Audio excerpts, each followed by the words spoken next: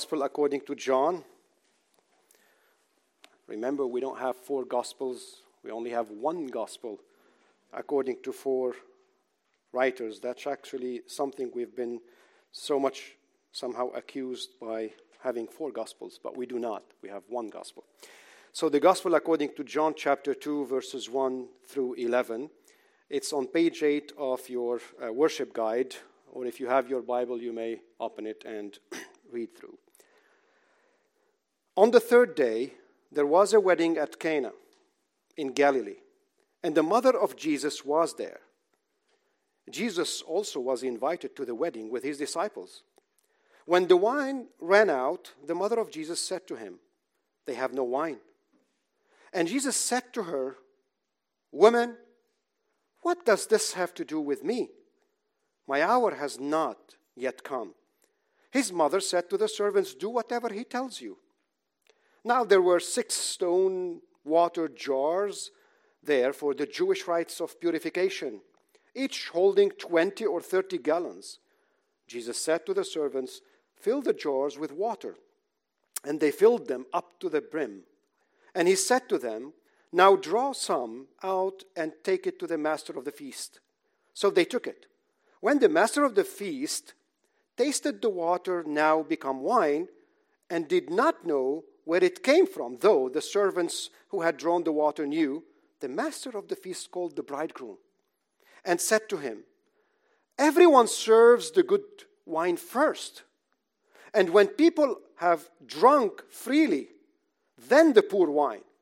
But you have kept the good wine until now." This, the first of his signs, Jesus did at Cana in Galilee, and manifested his glory, and his disciples believed in him. This is the word of the Lord. Please be seated. You may be seated. Father, I beg you to speak and make the words of my mouth and the meditations of our hearts be acceptable at your sight, our rock, our Redeemer, our Lord, our God, and our Savior.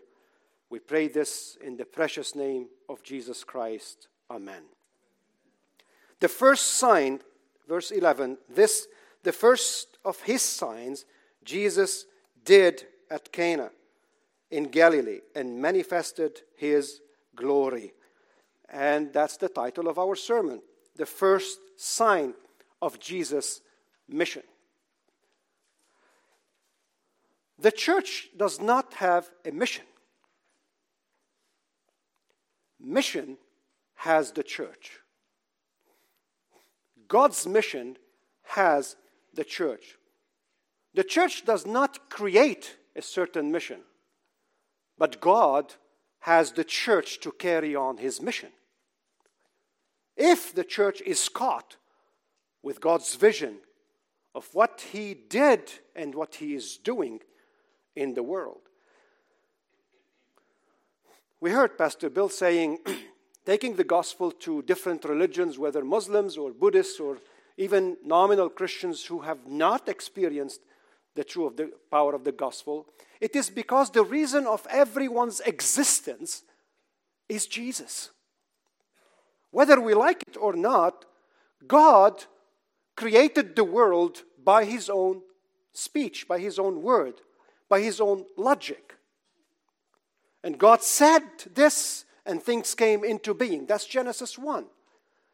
The engine powers of God's creation in Genesis is actually through the Word of God. That's why John starts in his gospel, "By him everything was made, and nothing was made which was made without him. In the beginning, Jesus was the Word." And this is the first sign of Jesus. And the word sign in Greek, yes, it is a miracle, but it's really, John is saying it's a miracle, but he's saying this is the first sign. He used the Greek word semeion to say this is the first thing that points to someone. This is a sign that leads you somewhere. It's like you have the sign of darkness today, it's going to rain. This is what John is using here. This is the first sign of Jesus. This is the first of his signs Jesus did at Cana in Galilee, and manifested his glory. It's as if John, John Calvin said once, the synoptic gospels, meaning Matthew, Mark, and Luke, reveal to us, show us Jesus' body. Jesus became human, yes, they show us how he was born. John's gospel, or John, show us Jesus' soul. He takes us, he was the one that long meditated on what Jesus did. And of course, he knew about the three versions of the gospel, I'm sorry.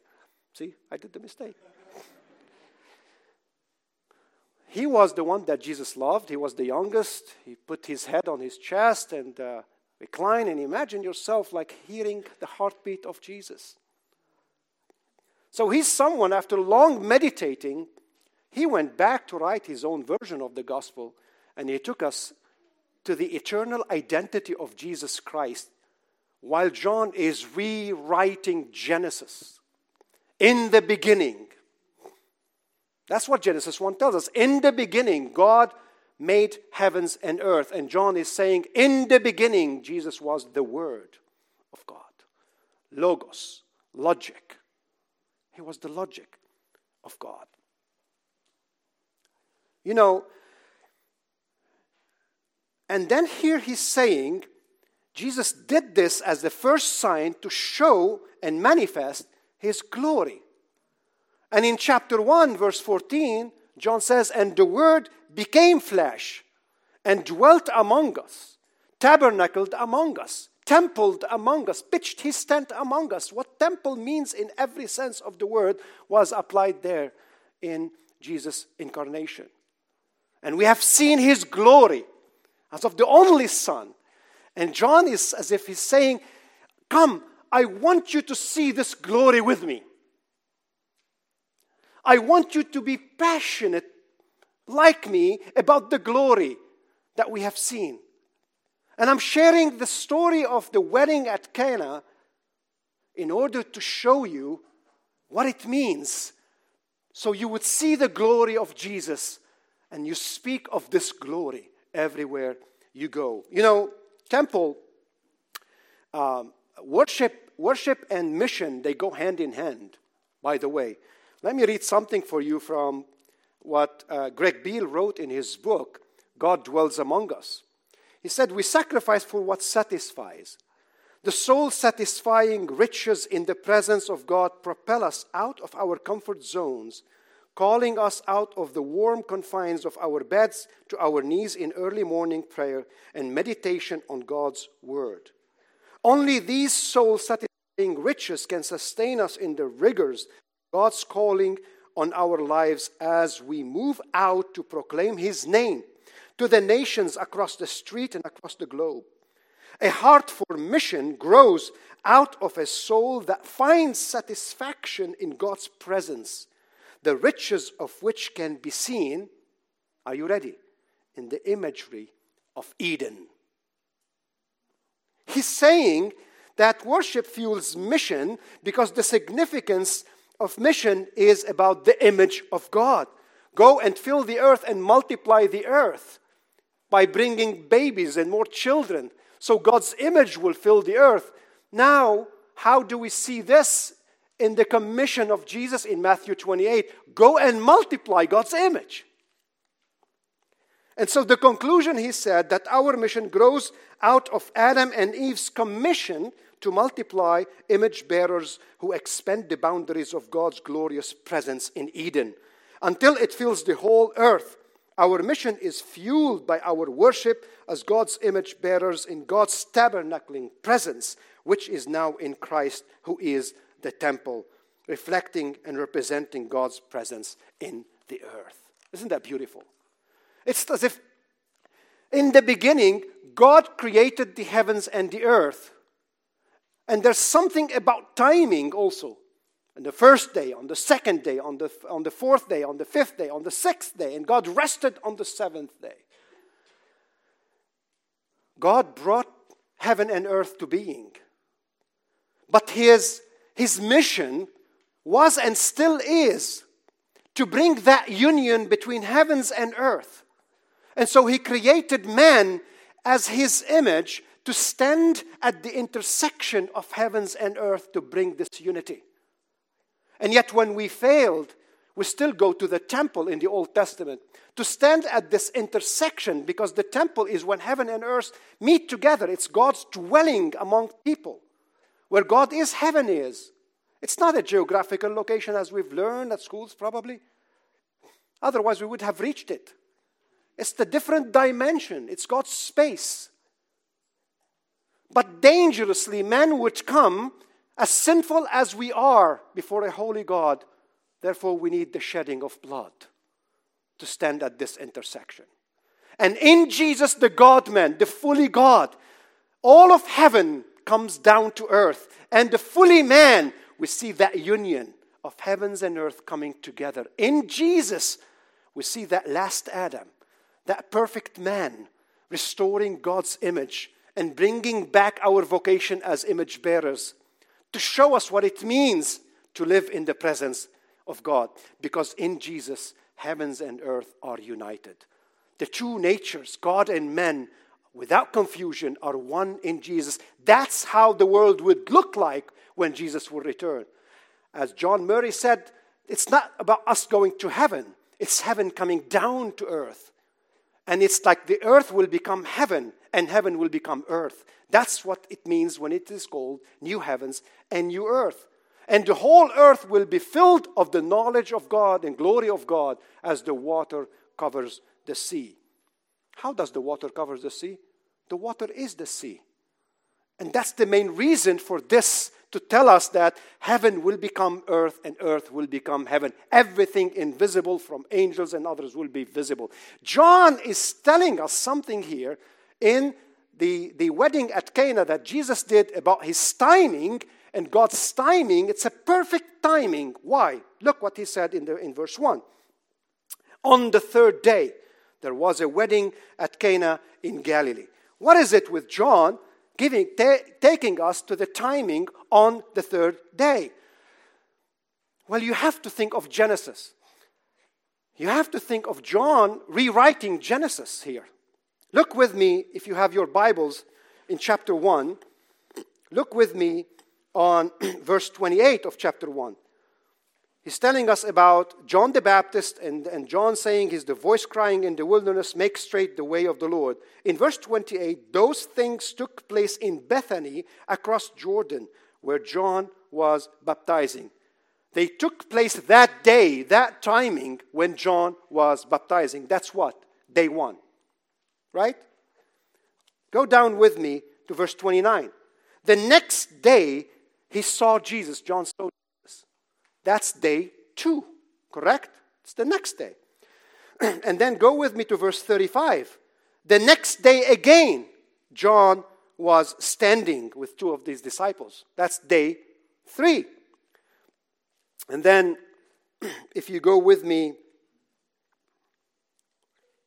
to verse 43, the next day, that's again another day after Jesus had the disciples coming to his place. The next day, Jesus decided to go on to Galilee. That's a 3 days journey on your feet. So that's day, are you counting? What's day? 3? 4. That's day 4. Now, John in chapter 2 verse 1 said, on the third day. On the third day from day 4, in the Jewish calendar, it does not make them 7 days. It makes them 6 days. So day 4 is number 1, day 5 is number 2, day 6 is number 3. What happens in creation on the 6th day? God created man. And there was a beautiful wedding between Adam and Eve. And yet, they have sinned. And they have been exposed to shame because of sin. And they needed something to cover their shame. And so what we see here is John is saying something about the identity of Jesus Christ that is the only one who can cover your shame. Imagine yourself having a wedding and you ran out of wine.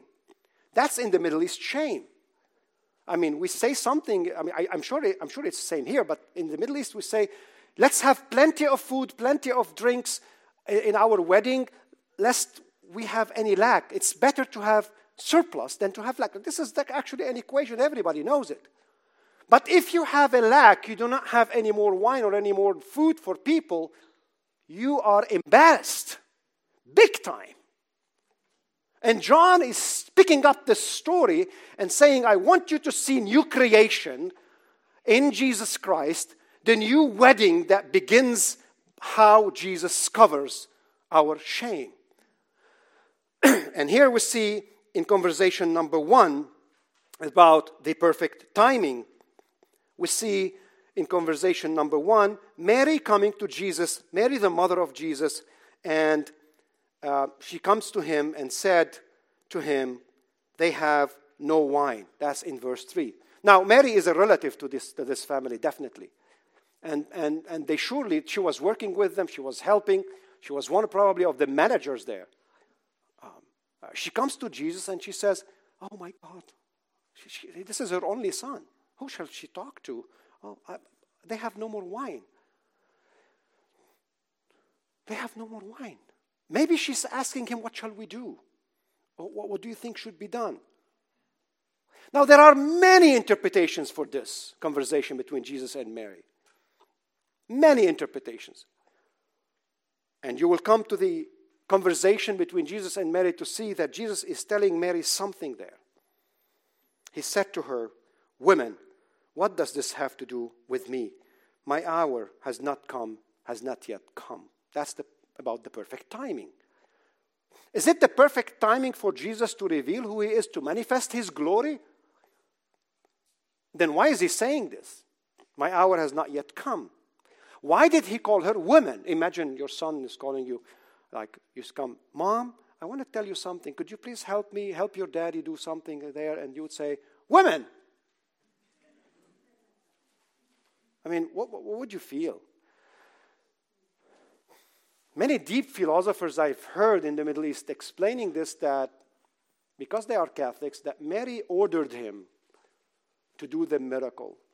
And we know Jesus came to Cana for a purpose, and John is telling us, like, he came with he was invited with his disciples, obviously, the text tells us, because they are his relatives. But I don't believe Jesus did not come, that Jesus came to the wedding not knowing what's he going to do. And calling her woman, I don't think Jesus is not respectable. Is not a respectful person. He's not someone who would teach us to be rude with our mothers. He's the perfect example of how humanity should be. So what's going there in this conversation? Actually, if you look at the Greek text, you would have a better version for this conversation. It's as if he's saying there, women, what do you think we have to do with this? What have you and I to do with this?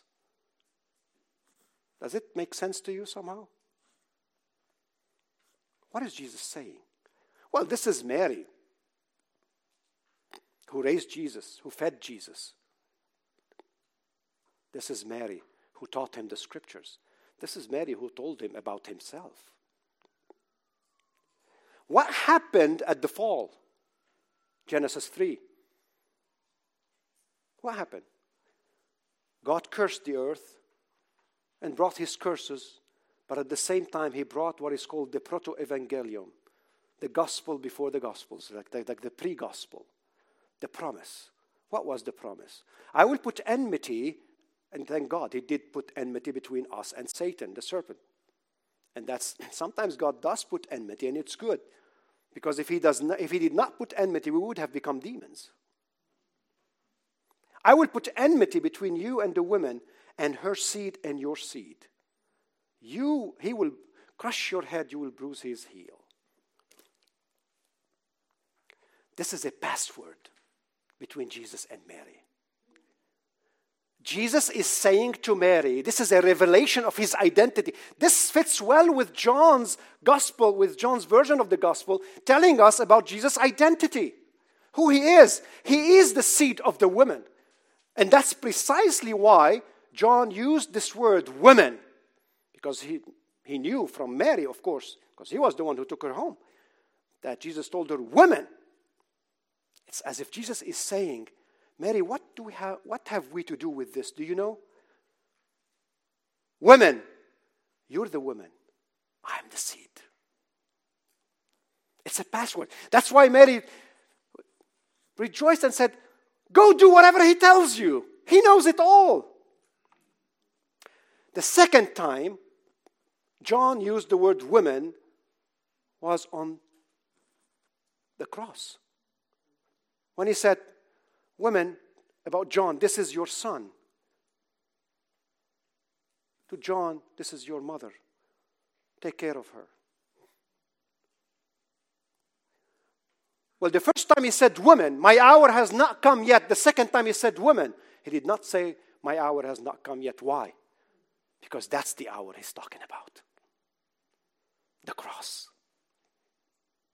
It's as if Jesus' conversation with Mary in perfect timing, revealing his identity, saying, Mary, do you know what we have to do with this? Remember what you taught me when I was young? Out of the seed of the woman will come he who will crush the head of the serpent, and the serpent will bruise his heel. He did not say it all. He doesn't have to. They understand each other. It's as if he's saying to her, Mary, you're that woman, right? Do you know what we have to do with this? Now is the time. Now is the perfect time to manifest my glory. And I am the seed. But my hour to be bruised in my heel from Satan on the cross has not come yet. Because when that comes, I will crush the head of the serpent. It's beautiful, isn't it? If I don't continue the sermon, I think it's enough with this to leave you with. But for the sake of time, let me jump with a perfect cover of shame. If you look with me, actually, after Jesus having this conversation with Mary, and she said, do whatever he tells you, verses 6 through 9, we see that, or actually 6 to 8, now there were 6 stone water jars there for the Jewish rites of purification, each holding 20 or 30 gallons. Jesus said to the servants, fill the jars. What did Jesus do here? Now, on a surface level, we know that Jesus did the miracle, right? He did the miracle of transforming the water into wine, making out of water wine. That's not something that is subject to any science or biological way of doing things. You cannot produce out of water wine. He's declaring himself as the Lord of creation. He's showing that he has power on things to bring things into being from even nothing, if you want. As God brought, the whole world into being out of nothing. But yet, what did God do in creating man? It's not ex nihilo. It's not out of nothing. He made him out of something God made that is very weak. It's called dust, extodusto.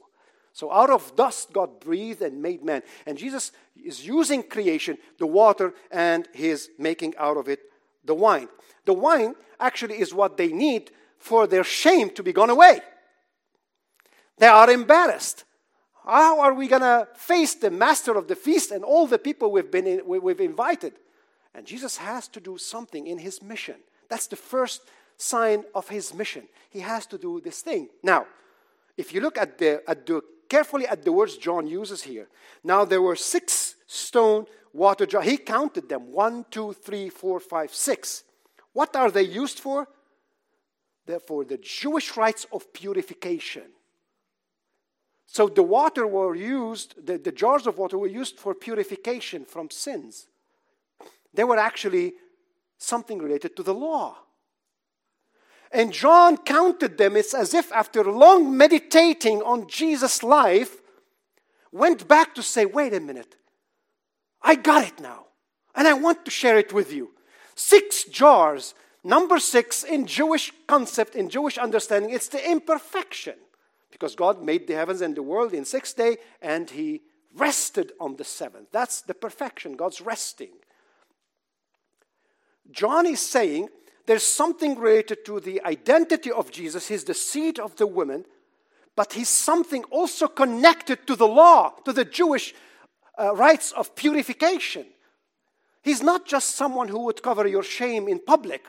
He's also someone who would cover your shame before the Father. Because what John is saying here is precisely what Paul said in Romans chapter 8, verse 3. For God has done what the law, weakened by the flesh, could not do, by sending his Son in the likeness of sinful flesh. And for our sin, he condemned sin in the flesh. That's something related to the identity of the seed of the woman, that this seed of the woman promised by is the one who will perfect the law. What the law weakened in the flesh, meaning the law does tell me that I sin. The law tells me, do not covet. I do covet. I find out that I am a weak sinner. The law tells me, do not steal. I take my friend at school, I take his pen or something. Or even when I'm grown up, I mean, every one of us is a sinner. The law has no power to transform you from within, change you to be stronger than sin. But the law has the power to condemn you and to tell you you are a sinner, to remind you that there's something greater that you need. The law is just, it's horrible to face the law. And Paul is saying in Romans 8 that for what God weakened in the flesh, in the human nature, the law could not transform or change the character. God sending his Son is what changes you. And that's what Jesus did, because he's the Word of God. Anarchi in a logos. In the beginning was the logic, the Word. He's the Word by which God made heavens and earth. And he's the Word who became flesh and templed among us in order to bring us back to worship and restore God's image in us. Which means when we come to worship God as image bearers, we go out to the world as the church and we are caught by God's mission and vision. And that's why exactly you do not have a mission to create. The church does not have a mission. But God's mission has the church to be caught by this. Go and seek to multiply or restore God's image around you and in the world. By telling them that your shame, everybody has shame. Everybody. Your shame can only be covered by the identity of the seed of the woman who crushed the head of the serpent. For the sake of time, let me jump to the last point, perfect taste. Now, if you look at verses 9 and through 11, you will see, or through 9 and 10, basically, you will see that when the master of the feast tasted the water now become wine and did not know where it came from, then what did he say? He called the guy and said, people serve the good wine first, and when people have drunk freely, then the poor wine. Something I remember coming from a city in Zahli. That city is known by manufacturing alcohol, like arak, which is ouzo, and wine, actually, ksara, kifraya. I do remember sometimes friends would say, like, usually we bring the good alcohol, whiskey or whatever, and then when people get drunk, they don't feel it anymore. So we'll give them the cheap things. They think we're still giving them Chivas Regal or whatever. This is something common over there. But you don't just start with the bad thing, because they will taste it and they will notice. But once they get drunk, sadly, they not only lose their sober mind, but they also lose their taste, probably. So imagine what this wine did to the master feast. Jesus, by doing this, did not only cover the shame, he actually brought honor and glory. So the master of the feast said, usually people bring the poor wine first, the good wine first, and then when we're drunk, they give us the poor wine. What you did, actually, you did quite the opposite. You kept the best to the last. It's a perfect taste. It's a wine that I have never tasted in my life. What was the master feast doing? There was some sort of prophecy related to the identity of Jesus who manifested his glory. That God kept the best to the last. Yes, he gave us the law. Yes, he made creation. But he redeemed his creation. And he kept the best of what he sent for humanity till the end. And this is exactly how Jesus manifested his glory. Let me conclude with something from a story that I've been reading since we talked about the 3 wise men who came from Persia, from Iran. And you know that there's a story of the 300 Spartans fighting with Xerxes, the god of gods, the Lord of lords of the Iranian. Now, for the sake of time, again, I'm not going to go into details, but after the 300 men with King Leonidas died at the Battle of Thermopylae, King Leonidas sent a messenger. A messenger. There's something there that is not perfect, but it shows you somehow when you taste the goodness of something, how you speak about it. The messenger said the following when he came back to speak to people. He said, "Remember us, as simple as an order as a king can give. Remember why we died. He did not wish tribute or song, no monuments, no poems of war and valor. His wish was simple. Remember us. Remember why we died. Go tell the Spartan passerby that there by Spartan law we lie. And so my king died and my brothers died. Time has proven him wise. From free Greek to free Greek, that bold Leonidas and his 300 so far from home laid down their lives, but for all Greece." Something about his words that are very powerful, and he made the whole army scream at the end saying, "Yes, we're going to go to war." He said, a king had a simple request. Remember us. And that's something you should remember on what are the bases or why we died. What are the values we died for? And you know that this story inspired the Western civilization. If you read history and sociology, you will find out that Socrates, Plato, and Aristotle got inspired by the action of the Battle of the 300. That's why you find in the West, it's better for me to die on my feet than to live on my knees. It's about freedom. It's about knowing yourself that Socrates started by his great thought. Know yourself. They got inspired by this story. And this story is about dead men who did not come back to life. What is it about this man that came back to life? Isn't it a more powerful story? It's the story of all stories that we are called to live in the story. And out of this story as a church to be on a mission to the world by remembering Jesus, as we're going to do in the Lord's table. Remember us. It's actually remember Jesus Christ. Remember the values he died for. Remember that he died for the sake of the Father, to bring creation back to order, to bring the God's image and to restore God's image in and multiply it in the people around you. Remember when you hold the bread and the wine, that God is as real as this bread and wine in my hand. Jesus was so real. And he's going to come again in his own timing. And all what we are called for now is to remember Jesus and speak of the Lord's death until he comes again. To go around speaking to those around us and seeking mission that is not ours. It's God's mission. Go, therefore. All authority has been given to me. Based on this, I am the one doing it. You're the instruments. Would you like to be instruments? Go, make disciples of all nations, baptizing them in the name of the Father and of the Son and of the Holy Spirit. And behold, I'm with you always, till the end of ages, and he will come again.